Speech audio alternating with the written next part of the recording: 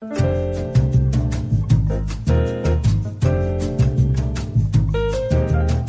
and welcome to another episode of the Mark Groves Podcast. I'm so excited because we're doing it again.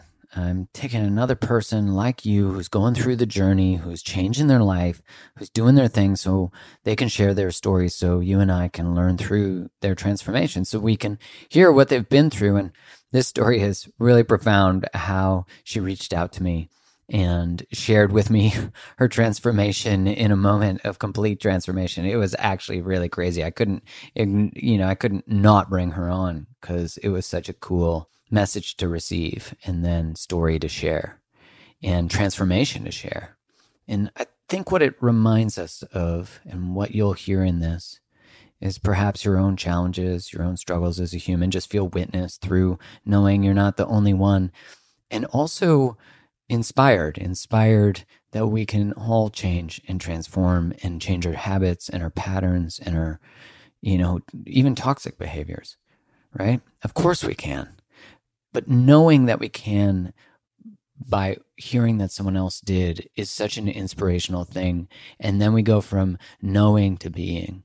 And what a journey. We're always going from knowing to being. You're always the caterpillar and always the cocoon and always the butterfly.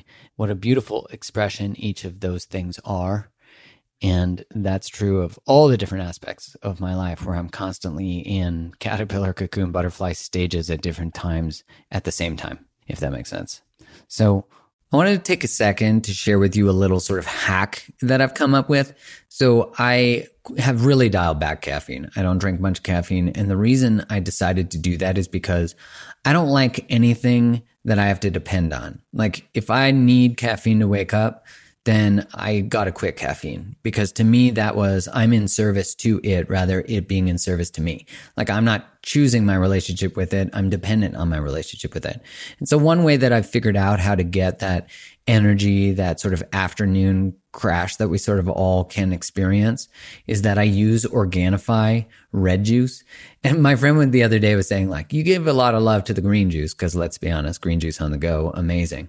And she was like, red juice is where it's at. And it really is true. In the afternoons, I'll mix in a red juice with sparkling water or regular water, and it enhances your energy. It's antioxidant rich. And when you compare it, it only has 1 gram of sugar, and it has 11 superfoods and only 30 calories in a package. So make sure you go check it out. As you know, I love this brand, Organifi. If you want to save 20% on everything from Organifi, go to Organifi, ORGANIFI.com/create the love, and you get 20% off everything. Also check out their new pumpkin spice flavor, because it's ridiculous. Without further ado, I'm so excited to have Jennifer Jimeno on the podcast, sharing her story. And hopefully this helps you explore your story as it helped me explore mine. Much love. Welcome. I'm so excited to have Jenny Jimeno on the podcast. Jenny is a hairstylist, a writer, a podcaster. I mean, that makes you an artiste for sure. So welcome to the podcast. Thank you for having me. I think our story of becoming is interesting, because I'll speak to my side, which was I'm in my DMs, I'm checking them out, and I have a message from you. And that message is, if you wouldn't mind sharing just like your side and what your circumstances were as you sent it, because I was like, what? This is amazing. My message was, it had been less than 24 hours after pushing my son out. And I was in the hospital at St. Paul's. And I just had this brief moment of peace and calm amid the chaos, because he had jaundice. So we weren't quite discharged yet. And I remember feeling this just overwhelming feeling of gratitude. And a lot of that I can attest to what I've learned as a result of following your work. And I was like, you know what? I am going to cast this net out and see if I can touch base with Mark Groves. And if he responds, amazing. And at the very least, if I can just say thank you and that reaches him somehow, then that's all I could ask for. And I meant it, because holding my baby there and looking at him, and I put him down to obviously send the message to you. And it just made me feel like this is proof. Like, this baby is proof of what can result from choosing yourself and doing the work, no matter how hard it looks or no matter what it looks like on the outside. If you trust yourself and forge in that path, then these literally miracles happen. And two miracles, my baby being born and you replying, I thought was pretty bonus too. I remember we were lying, like Sean and I, my partner, were lying in bed and Koa's sleeping, and I saw a response from you, and it was a voice message, which was like a super bonus. And we were both aghast. We were like, this is so cool. Like, this guy has so many people reaching out, and you took the time, which time is such a great gift. So thank you for responding to me, which led us to here. Well, thanks so much for your message. I often miss messages all the time because they sort of like come in at high volume and it can only hold so many, and then it just bumps out the ones that are oldest. Yeah. And when I saw your message, I was just sort of taken away by, one, your circumstances, that you literally just gave birth. You are a portal and you just opened the portal. Like, that's the coolest. Just that you took the time, and that it was important enough to you in that moment of just sort of marinating in the endorphins and the connection with your child and your partner to say thank you, that I was like, well, there's got to be a really cool story here. Like, and I just was overwhelmed with gratitude too, just sort of emotional to say like, wow, you never know when I'm going through my relational shit that it bursts me wanting to write and talk and share about it. And then you have someone whose life is touched who then touches more lives through their own experience. I think it's sort of like this, not just pay it forward, but also this experience that our pain is alchemical. It's transformative if we allow it to sort of cook us and change us. And I was really, there was something in the resonance of the message that made me go, okay, there's something here. Jenny and I got a jam. Yeah. I often say growth is like an alchemy, and it's not always for the faint of heart, because so much of that process requires breaking down walls that you held up to protect yourself from seeing parts of yourself that are very vulnerable or that you're not proud of, but sometimes what's in the way is the way. So like, can we learn to get curious about that? And so much of your work, oh man, like in many ripe times of many versions of myself that I've lived, especially in the last 3 years, and learning to relate to myself has been so instrumental in my growth. So thank you again. Well, you're so welcome. And I'm curious. I mean, I say you're so welcome, but really you're the one who did all the work. I might have just been like, hey, here's a couple things we can all do to change. And I'm curious, what in that moment of sort of observing the results of your transformation, what was it about it? Like, where had you come from that felt so, like, in that moment of reflection, you were just sort of overwhelmed by like, wow, I got this kid, Koa. Funny story about his name, but I'll tell you that later. Yeah, please tell it all. But yeah, I'm curious, like, where did you start that this was so profound of a moment? Well, from my chaotic self, I was really imbalanced. I think I thought I had it all together. And it's just like, when you do the work, more layers are unveiled to you as you do them. And we either choose to run towards it or run away from it. And I often ran away from it. But every time I let myself in and like sit with the discomfort, I would learn a new truth about myself. And so values started to become more important than me. Like, I focused more on a life that I wanted to be feeling happy in versus what I wanted to look like to the outside world. And I think when you're so young and you don't spend time getting to relate to yourself and know yourself, you are so quick to outsource what your self-worth is, which is often what I did. And I did that through shopping. Like, I was a Aritzia junkie, like I spent my money as quick as I made it. And hairstyling has offered me such a great platform for that, because it's great, quick money. You build relationships with people. But, that was kind of the beginning. My relationship with money was like, if I'm so quick to spend this money and I invested energy in making it, what does that say about the way I spend my energy? And then I just started to make links between like, an energy is something that we spend over time and it takes up space in our emotional real estate. And so I had to get clear with myself and like, how am I contributing to the stories that aren't serving me? Am I going to sit in this victim syndrome, or am I going to be accountable for like, am I making choices that are actually contributing to something that isn't making me happy?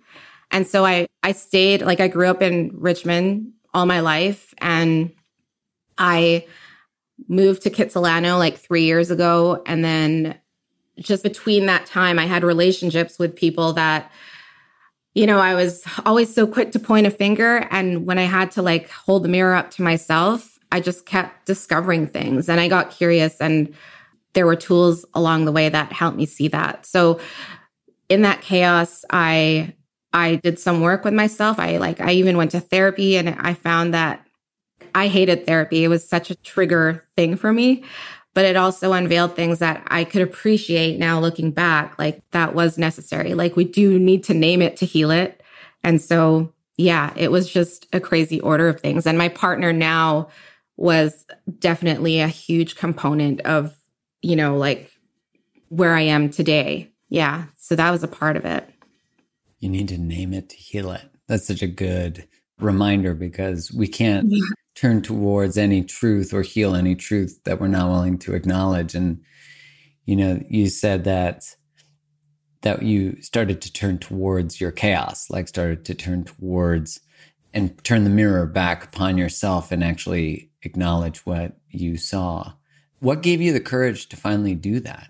I was so sick of being annoyed with myself.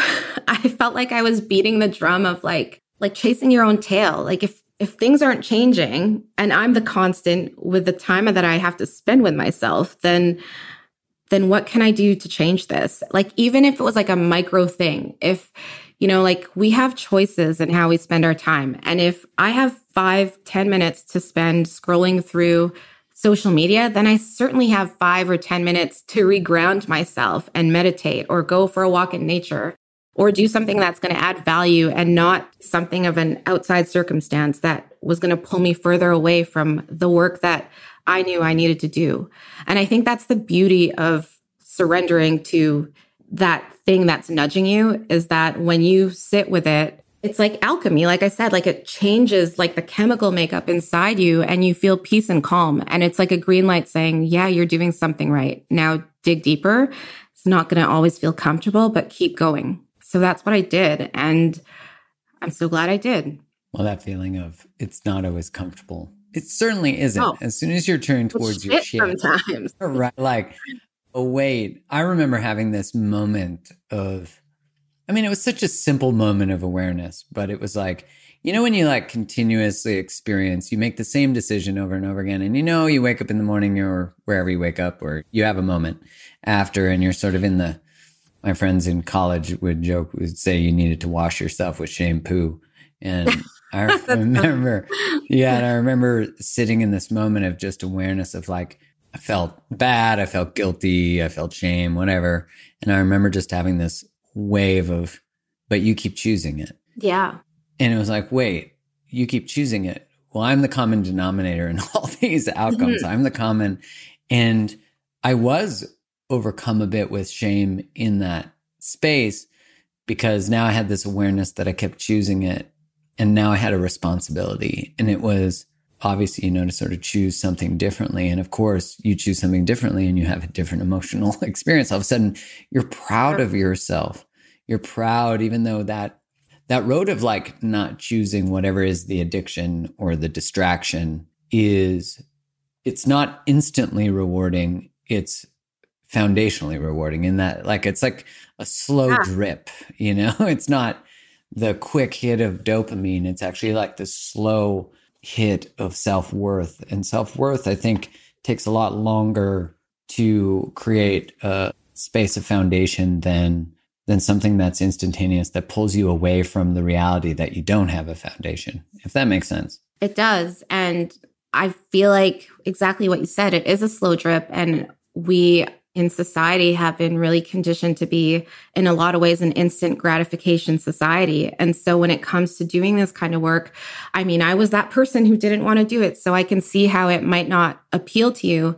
But the more awake you become, and I'm not saying that it's linear because it's not, but the more awake you become, the more you become aware when you're off, and you're off energetically. And it's kind of like Abraham Hicks said, like, to the degree that you grow, anything less won't feel good. And it's true. Like when you do that work and you've felt it or you see it and you see your change, you cannot unsee it. You will have like other patterns maybe and situations that might show up to constantly test you, but you'll know, like innately you'll know and feel when it's off. And so it's like this new wiring in your brain that tells you like, okay, how do we recalibrate? Like, what can I do? What is this teaching me? Instead of, here I am again, like I'm a loser or I'm not worth it, or, it's just that thing that allows you to give yourself more grace as you do the work instead of beat yourself down because you got it wrong. Like there's just some things getting wrong teaches you that success can't, and that's okay. So, yeah.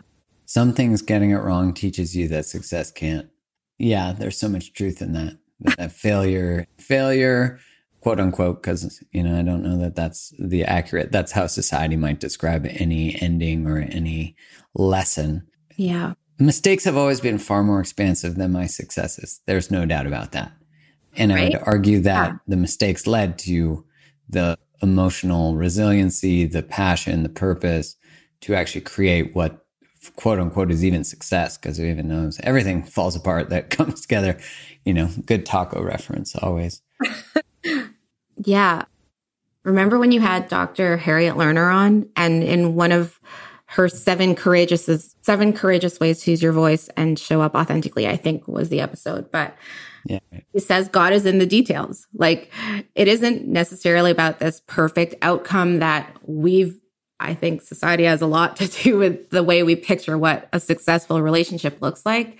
It's in the transient way that we execute it and we go through that journey. And like, as you actively discover those things and do the work, you are given tools or resources, or you meet people through conversations. I think story sharing is such medicine where you can connect and like you recognize something in yourself that's there and it's important. So do the work. It's so worth it.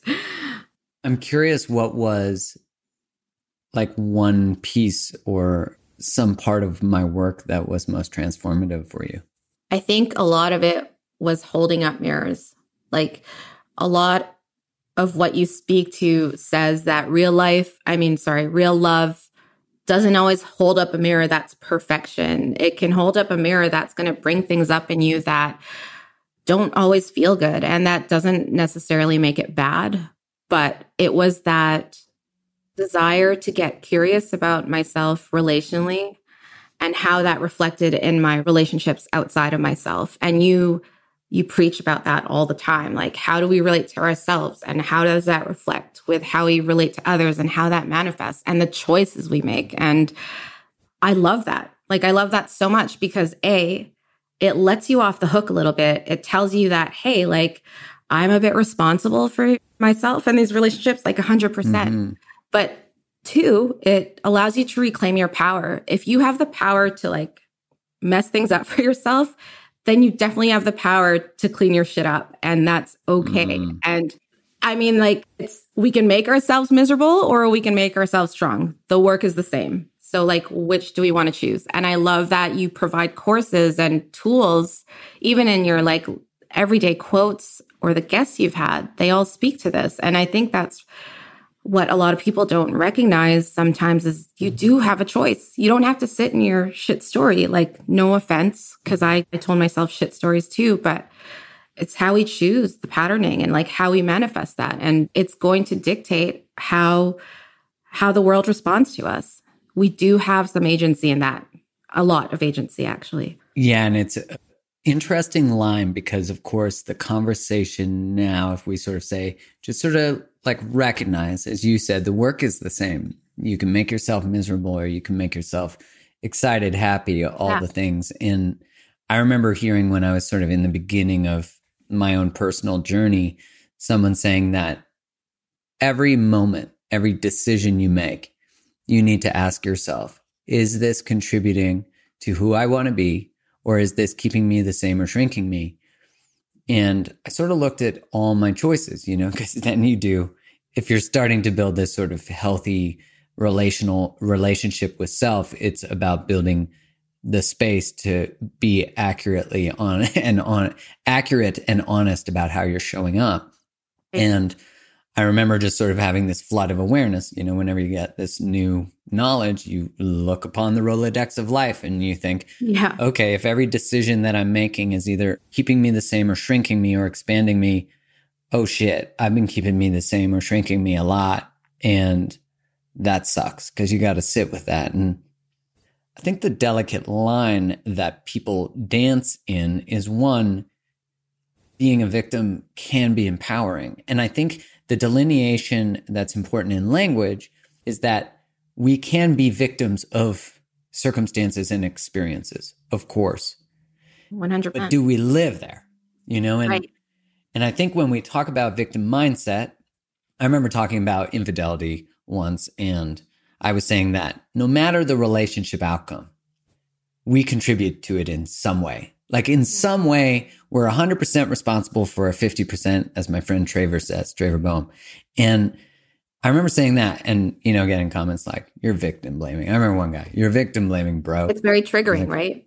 Right. And I'm like, first off, I'm not your bro. But second, I was just like, yes. And like, that's not victim blaming, because I'm not saying I don't have compassion for you being the victim of infidelity. I'm saying if you can take responsibility for your part in whatever that means, which doesn't mean you created the infidelity. It just means that I always find that whenever there's external betrayals in our lives, someone betraying us, there is usually an internal betrayal of self that existed far before. Yeah. I actually will say that's almost true all the time. I'm just adding caveats so that I don't get the people who are like, no, but there was this one time. And I'm like, yeah, of course. But yeah, I think there's this powerful shift that feels powerless when we give up the victim mindset and say, okay, I am responsible for everything I create in my life. And what you're inviting and what you're sharing from your own personal story and what you're inviting us to do is to ask, where am I putting my energy? Am I putting my energy towards the things I want to create that I complain about, that I say don't exist? Or am I going to put it towards keeping that story alive or creating the story? Do you know what I'm saying? Totally. And to speak to what you were saying about being a victim, you're right. It's like, how do we take responsibility for our part in it? It doesn't mean we did the action, but like that quote, it's like, you don't drown by falling in, you drown from staying under. So if you're going to choose to stay in this narrative that isn't serving you, and you can't find ways to see how this might transform you or help you grow, then you're choosing that. Like, it doesn't have to be as complicated as we make it, even though it might feel like it sometimes. And when we do criticize, there's usually a desired behavior behind that criticism. So whether it's coming from you or you're the receiver of it. But I think often when we're in that state of being triggered, which was another thing for me, which led me to your work, is I was often triggered and I was reactionary and I had all this rage inside I was so easy to blame like the shitty date or the fight I had with my boyfriend or like anyone else, like not even a lover, like a brother or a family member. And that rage to me was indicative of like, maybe I'm not setting boundaries enough for myself, or maybe I'm not looking at myself in a way that isn't serving me. And because nobody likes to look themselves in the mirror when there's the possibility that they were contributing to their own difficulty or adversity. But there's purpose in it if we choose to grow from it. It doesn't always have to be this sentence of like, I suck. Like, I don't deserve this good relationship, which is another thing. Is like in dating, you often trip up and create these stories in your head because I wanted to brace myself in case it didn't work out. But that wasn't true. Like, I wasn't not worthy of those things. And just as in any relationship, it was just that I was easily triggered, and it was a pattern that wasn't serving me, who knows, way back when. And it just manifests in so many different ways. And that's the scary part about not doing this work is, yes, it's scary to do it, but it's even scarier to stay within a mental prison that isn't serving us. So that was really important to me to look at, especially because I wanted like the life of my dreams, not this mediocre thing. And I can say that I'm moving towards that by doing this work. That's beautiful. And to have it, I'm curious, your partner, Sean, is that right? Sean. Did you meet Sean before you started doing the work or after? I'm curious. Or during or whatever. I was married once in my 20s, and that was sort of the beginning of the trajectory of self-work. And it was like all up and down from there. But that was the beginning of my curiosity with like, how could I have everything I want and white picket fence and this great guy who I was with at the time, and yet feel this feeling of emptiness, like something was missing and I couldn't name it. And I had so much judgment around me because I'm not sure why, but it didn't feel good. And so after that, I entered into another relationship right away that was like completely emotionally abusive on so many levels. And I made so many concessions for this person because I thought, hey, if I failed at my marriage, then I can't possibly fail at this. I need to make it look good. Like I need to make it survive no matter how much I was self-abandoning. And it hurt. Like, I think the more you self-abandon, the more chemically in your body it affects you and you do get sick from it. And I wasn't feeling good about myself. And so between then and long story short, and Sean, I had a bunch of other relationships that were just always the same pattern, like men that weren't emotionally available. And then there was Sean, who was also emotionally unavailable. And for a long time, we did this huge dance with ambivalence. And a lot of people would question, like, what are you doing? Like, he's not right for you. He's disrespecting you and all the things. And although there was some truth to that, I wasn't willing to accept the fact that, like, yeah, he might be those things, but like also I'm those things. And I was still learning in the process. And it didn't deem him like a shitty person or unworthy of exploring a relationship with. It got me more curious about myself. And so we explored that journey together. And it was so hard. And a lot of people judged us for it. But, you know, we went to therapy individually and together. We started reading books together, Attached, 8 Dates by the Gottmans. And such a great book. Such a great book, and a lot of your courses. And we had little moments of like where we saw eye to eye, and we had such deep appreciation for that, because you can fall in love easily with anybody. You can date very easily. And the thing is, there's a certain point or switch where real life happens, and it's not all about courting the other, if I could use that word. It's such an old school word, but 1800s, let's go. Yeah, where real life stuff actually happens, and you have to choose to show up with that person or not. And ask yourself, is this person going in the same direction as you? Are you fighting because you want the same thing in the end, or because you're trying to prove each other wrong? Sean and I fought because we wanted the same thing in the end. And that was really scary sometimes, but we had to sit with that discomfort. And it was a whole different kind of relationship when you have a shift in perspective about it. It leaves room for openness. And the love we had for each other, although it was very tumultuous at times, it was always expansive. And that's something I appreciated.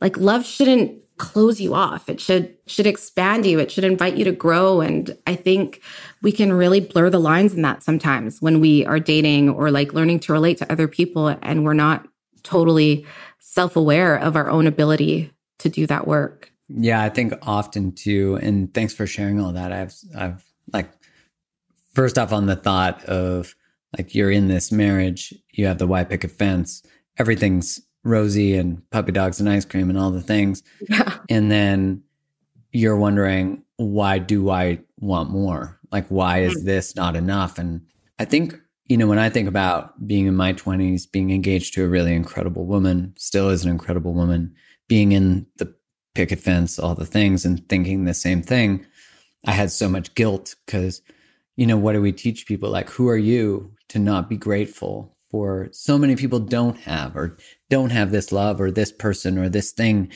And it totally gaslights ourselves from our own intuitive, energetic experience of our own lives. Like it says, how you feel about your life is not accurate. Let me tell you why you're wrong and why your body isn't. And of course, we teach people, women especially, but we teach people to be disconnected from their own intuition and their own guidance system, which of course makes us want to buy more shit so that we can numb the pain of self-abandonment and the fact that we have been taught to not be authentic to ourselves. That's a whole other podcast episode. But the thing you said, that all the things you said, I find very interesting in, like, you're in this relationship with Sean. It's tumultuous. People are saying, hey, like, this isn't healthy. What are you doing staying together? And what I love about what you said, which I think is foreign to a lot of people who, like, a lot of people when they want to fight for a relationship and they hear love should be expansive, it should invite you to grow. 100% totally agree with you on all that. And if both people want to expand, if both people want to grow, if one person wants to grow and they're in a relationship with someone who just tells them all the ways they need to grow, that's very different than two people taking responsibility for both of their sides of the street. And that's so beautiful that both you and Sean were like reading books, going to therapy, doing the things, because so many people don't do the things, you know? Yeah. They're like, yeah, you go to therapy. I'll be over here. I'm fine, you know? It's true. And there's such a seductive quality about self-help, right? And like getting access to all these resources. And yet, like, a lot of what I see on Instagram these days is like, I don't chase, I attract. And sure, that can sound really empowering. But if you don't chase, you attract. But in that little equation, there's a gap where maybe you are pushing down something like a feeling of rejection and not actually working out what that feeling is and why it's happening. And you just like toss it away without breaking it down a little bit, then I don't actually feel like the real work's begun. Like, it's almost like you're just skimming the surface, you know, like, or maybe it's like when you're weeding a garden and you pull the weed out on the surface, but below there's still that root that you need to yank out. And it's only fleeting until that thing happens again. And you really have to observe what that brings up in you. And so with Sean and I, we had a lot of weeding. I mean, we're still in Triggerville sometimes. Like, add a kid to that equation, and that's like Triggerville to the max. And it's like Triggerville.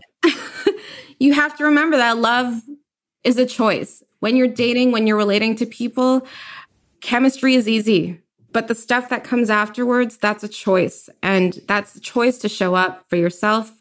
And you have to be, you got to be walking alongside your partner. And that's another thing that gets glamorized in society is like to become one in a relationship, which is like the biggest load of bullshit I've ever heard. Right.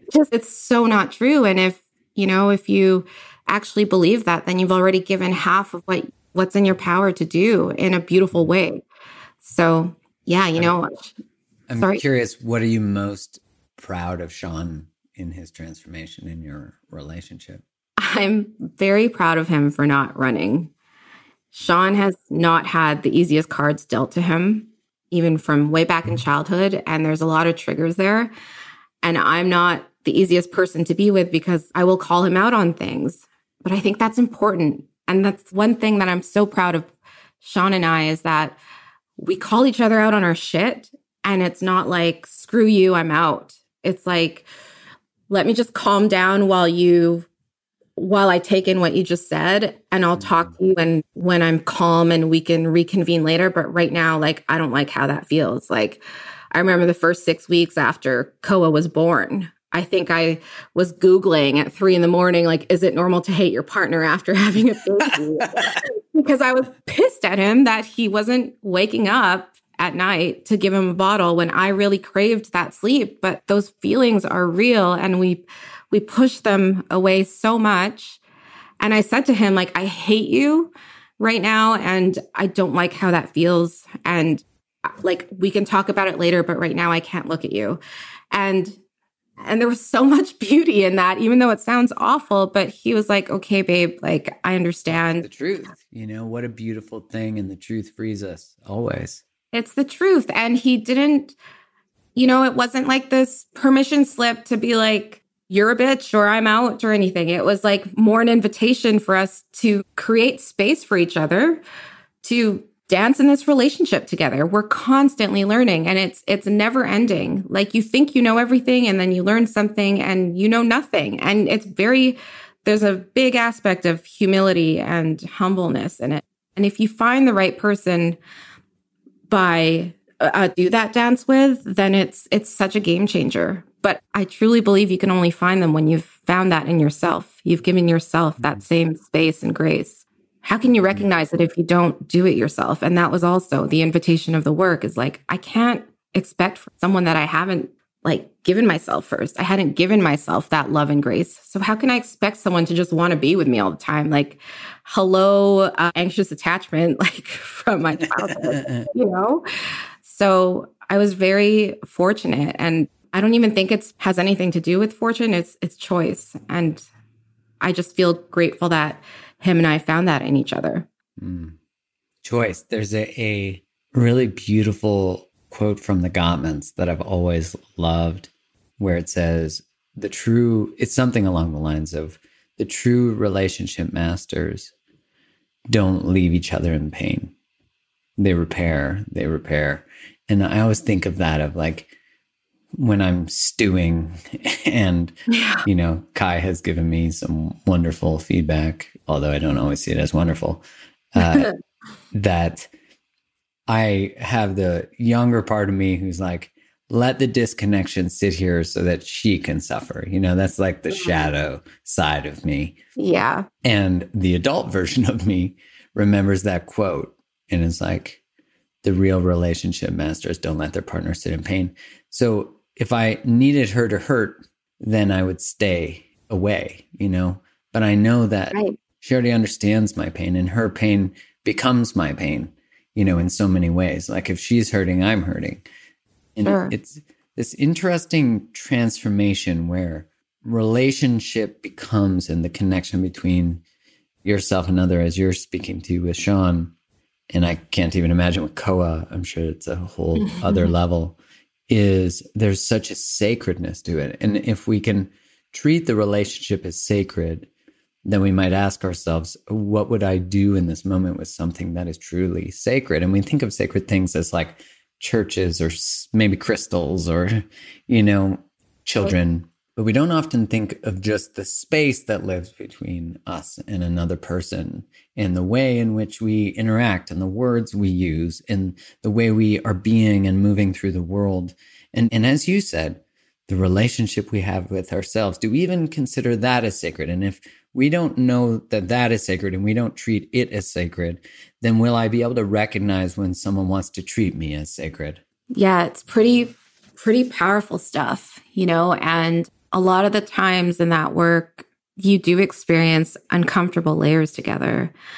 And, when you break down the word responsibility, it's our ability to respond to. And that is no one else's responsibility than yours. So that's another thing too, is like, you reflect in each other the work, and it doesn't always feel good, but it doesn't make it wrong. It just, maybe you could sit with that and ask yourself if it's inviting you to go deeper. Is there something more there that I'm not seeing that is serving me in some way? I was listening to a podcast by Chelsea Chorus. Are you familiar with her? I love Chelsea. She's amazing. And she had one where she says this poem, and it's all about being in nature. And I mean, I'm not going to get this quote exactly right, but it's just about, you have ruffles and debris that are there only to shake shit up from time to time. Our patterns, like, they're not always going to go away, and there might be there just to remind you of your ability to turn things around. And maybe that there is something there that still needs healing. But the more you dive deep into that work, the more you can separate your truth from your trauma, number one, and also like, it's yours and not theirs. And so not to punish your partner or the relationship for this feeling you're having, because it's yours to hold. But the beauty about dancing with a partner that is doing life with you in that sense is they do learn to hold space for you. Like, it's like the symbiotic gift that you didn't even ask for. And you're like, wow, what a super bonus to being grown-ups and not 12-year-old selves in our 30, 40-year-old bodies, like reacting to something, It's such a gift. It's such a gift to choose how you want to respond, to choose how you want to create your life. And that that conundrum, that choice, recognizing choice provides. I often think of a quote from Alan Watts where he says, when you wake up, his voice. When you wake up to conscious choice, you become the God you were taught to praise. And I think that's, I'm not saying that you are God, or though you are God and you are one and whatever your belief system is, but it speaks to this. We've sort of like made responsibility and choice this thing that is often outside of us, that is something we revere, often as my friend calls it, Sky Daddy, this big white bearded guy in the sky who's going to, fate will sort of determine your life. And I can't remember who says it right now, but it's such a brilliant thought, which is, till you actually become responsible for your life, you'll look at your life circumstances and call them fate. And it's such a powerful way of thinking about it, that like I often think that fate, what we might call that, doesn't work for you unless you work for you. And for sure, you're inviting us to do that. And I love that. I mean, this is like an espresso shot of fucking light a fire up your ass and get rolling, because no one's going to bring life to you. We all need it. We all need a nice little, that's me making a slap motion, by the way.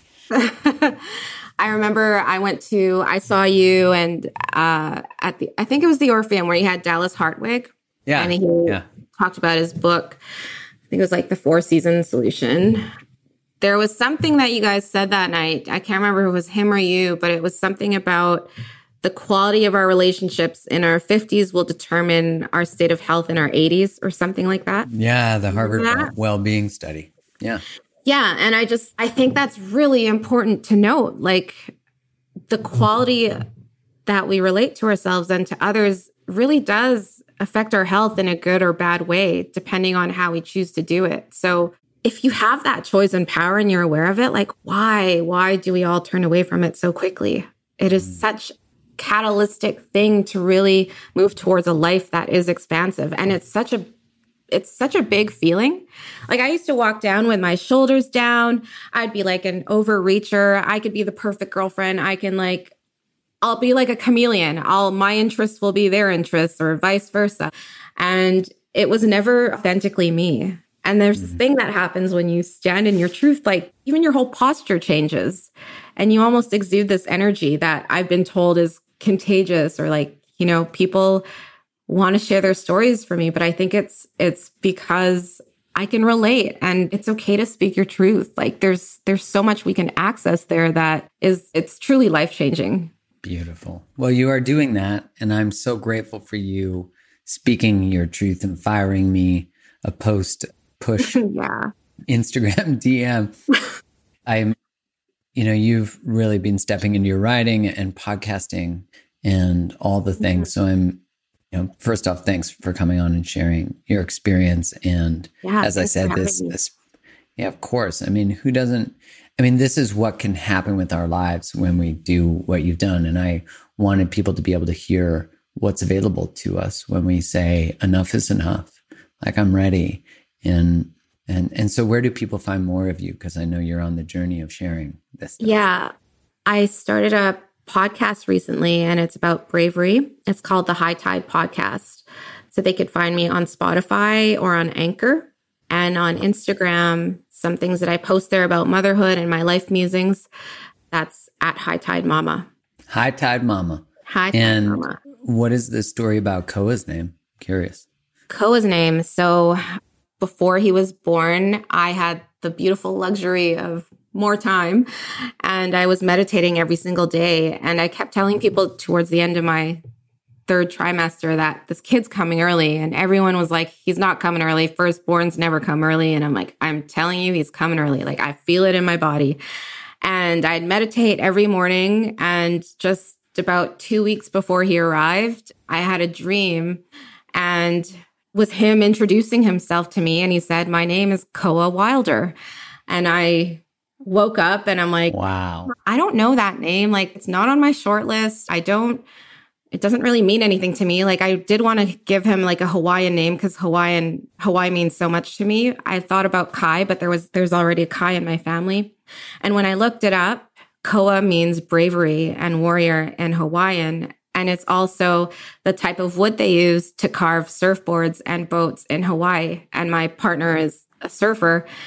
And I still get goosebumps when I think of this story, because becoming a mother, there's a quote that's like, when I didn't know that when birthing my new human, the new human I'd be meeting is myself.